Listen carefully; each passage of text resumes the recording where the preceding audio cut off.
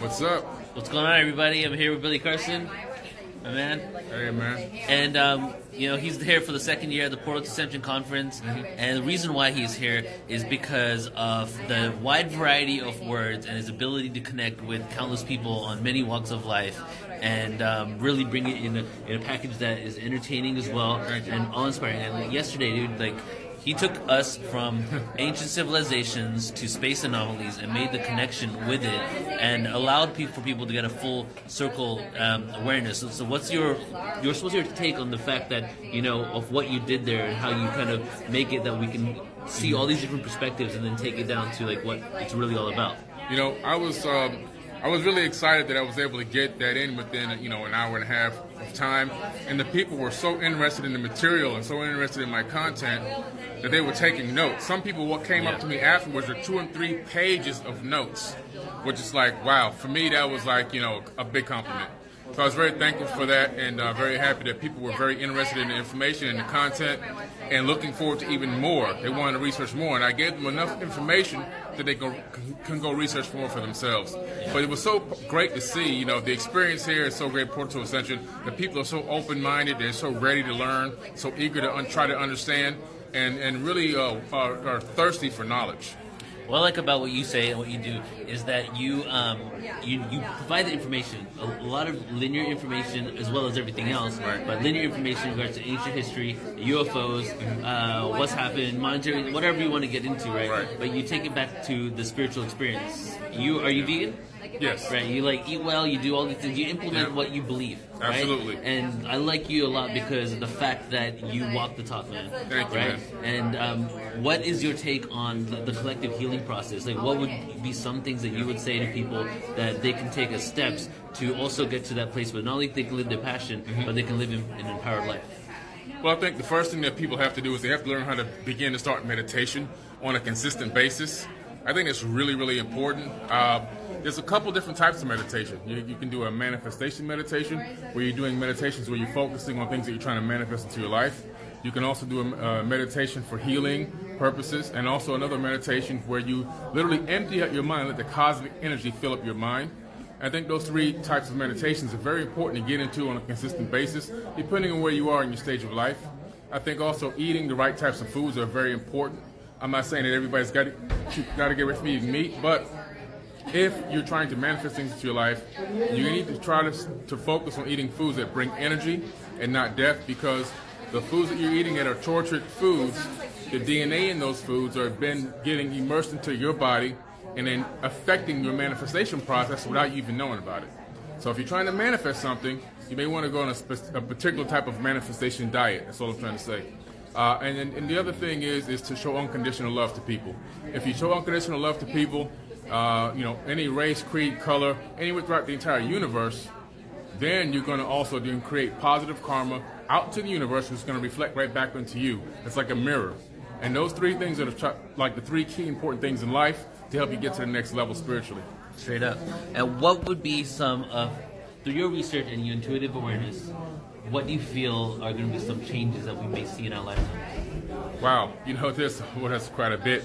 I think we're going to finally get true disclosure on life on other planets, life in our solar system, not just 20 million light years away, but true life being exposed. Ancient civilizations probably, initially it'll be bacteria, will be talked about by 2020, 2025 in that range. Then we'll get into, by 2030, the fact that there were real ancient civilizations that existed outside of Earth. And maybe a few years after that, we'll know that there's true life that exists outside of Earth that's alive right now currently. So trickle-down type of a disclosure, but it's going to happen. Lifespans will be expanded and extended due to stem cell research, not using from embryos, but from your own body. You'll be able to take a skin cell from your body, convert it into a stem cell, inject a new group of stem cells into your body, and extend your own lifespan. So if you can live for another 30 to 40 years, you might live another 120. Right.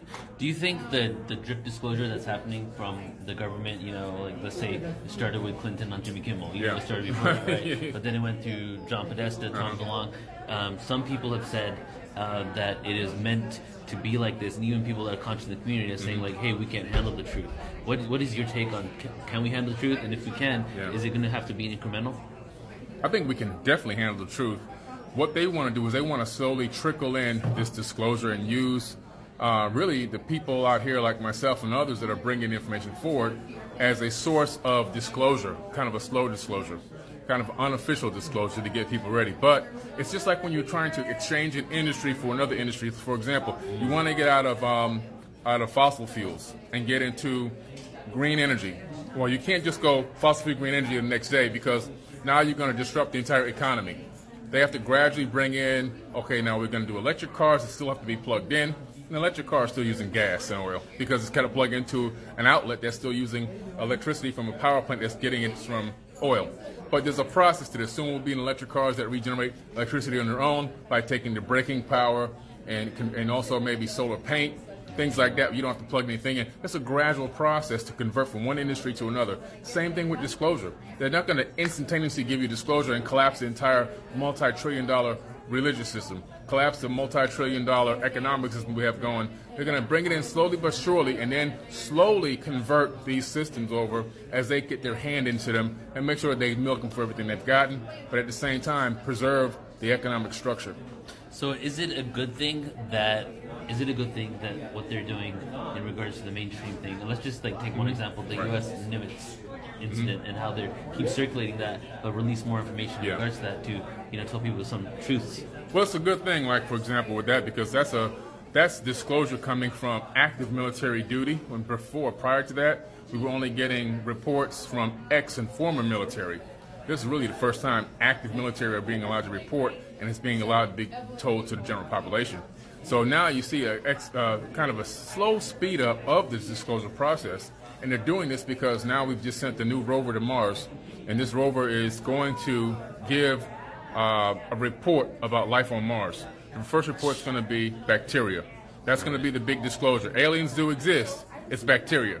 That's just the first step. They did an article on that. It was under the ticker on CNN before, where they just mentioned that. Oh, really? Some time ago. Wow. They haven't made it official. Okay, yeah. That's going to be, I've been saying this for a while, guys.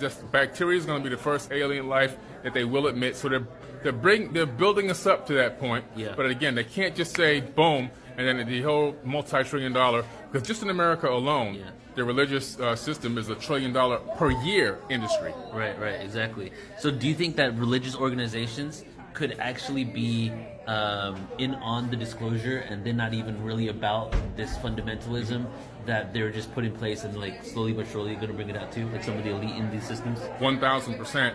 The popes in the Vatican are 1,000% in on disclosure. They have their own observatory in Arizona, believe it or not. The Vatican does. And it's called the Lucifer Telescope. And it's on the search for alien life and has been for quite some time. Right. They said that the Pope said that he can't wait to baptize the first alien. Oh, yeah, I remember that. Yeah. Yeah.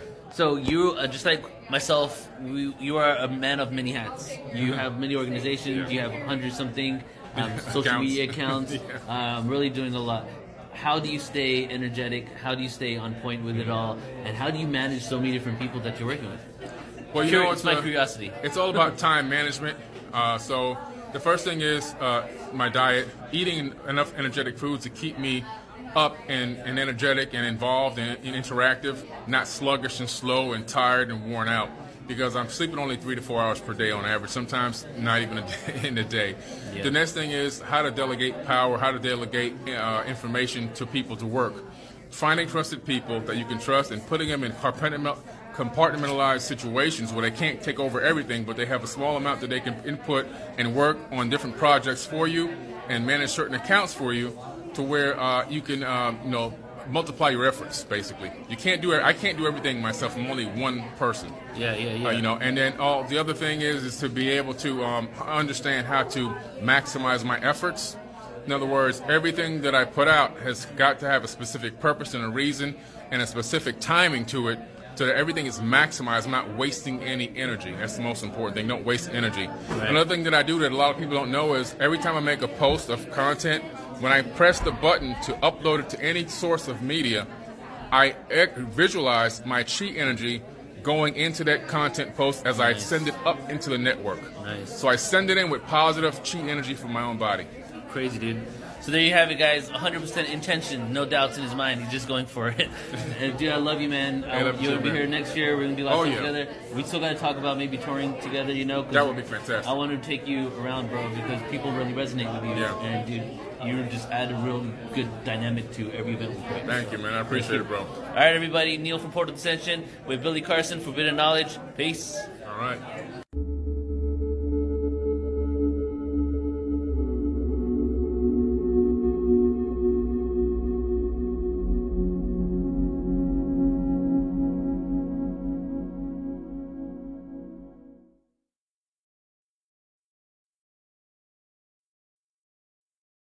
Hey everyone, this is Billy Carson, also known as Forbidden Knowledge.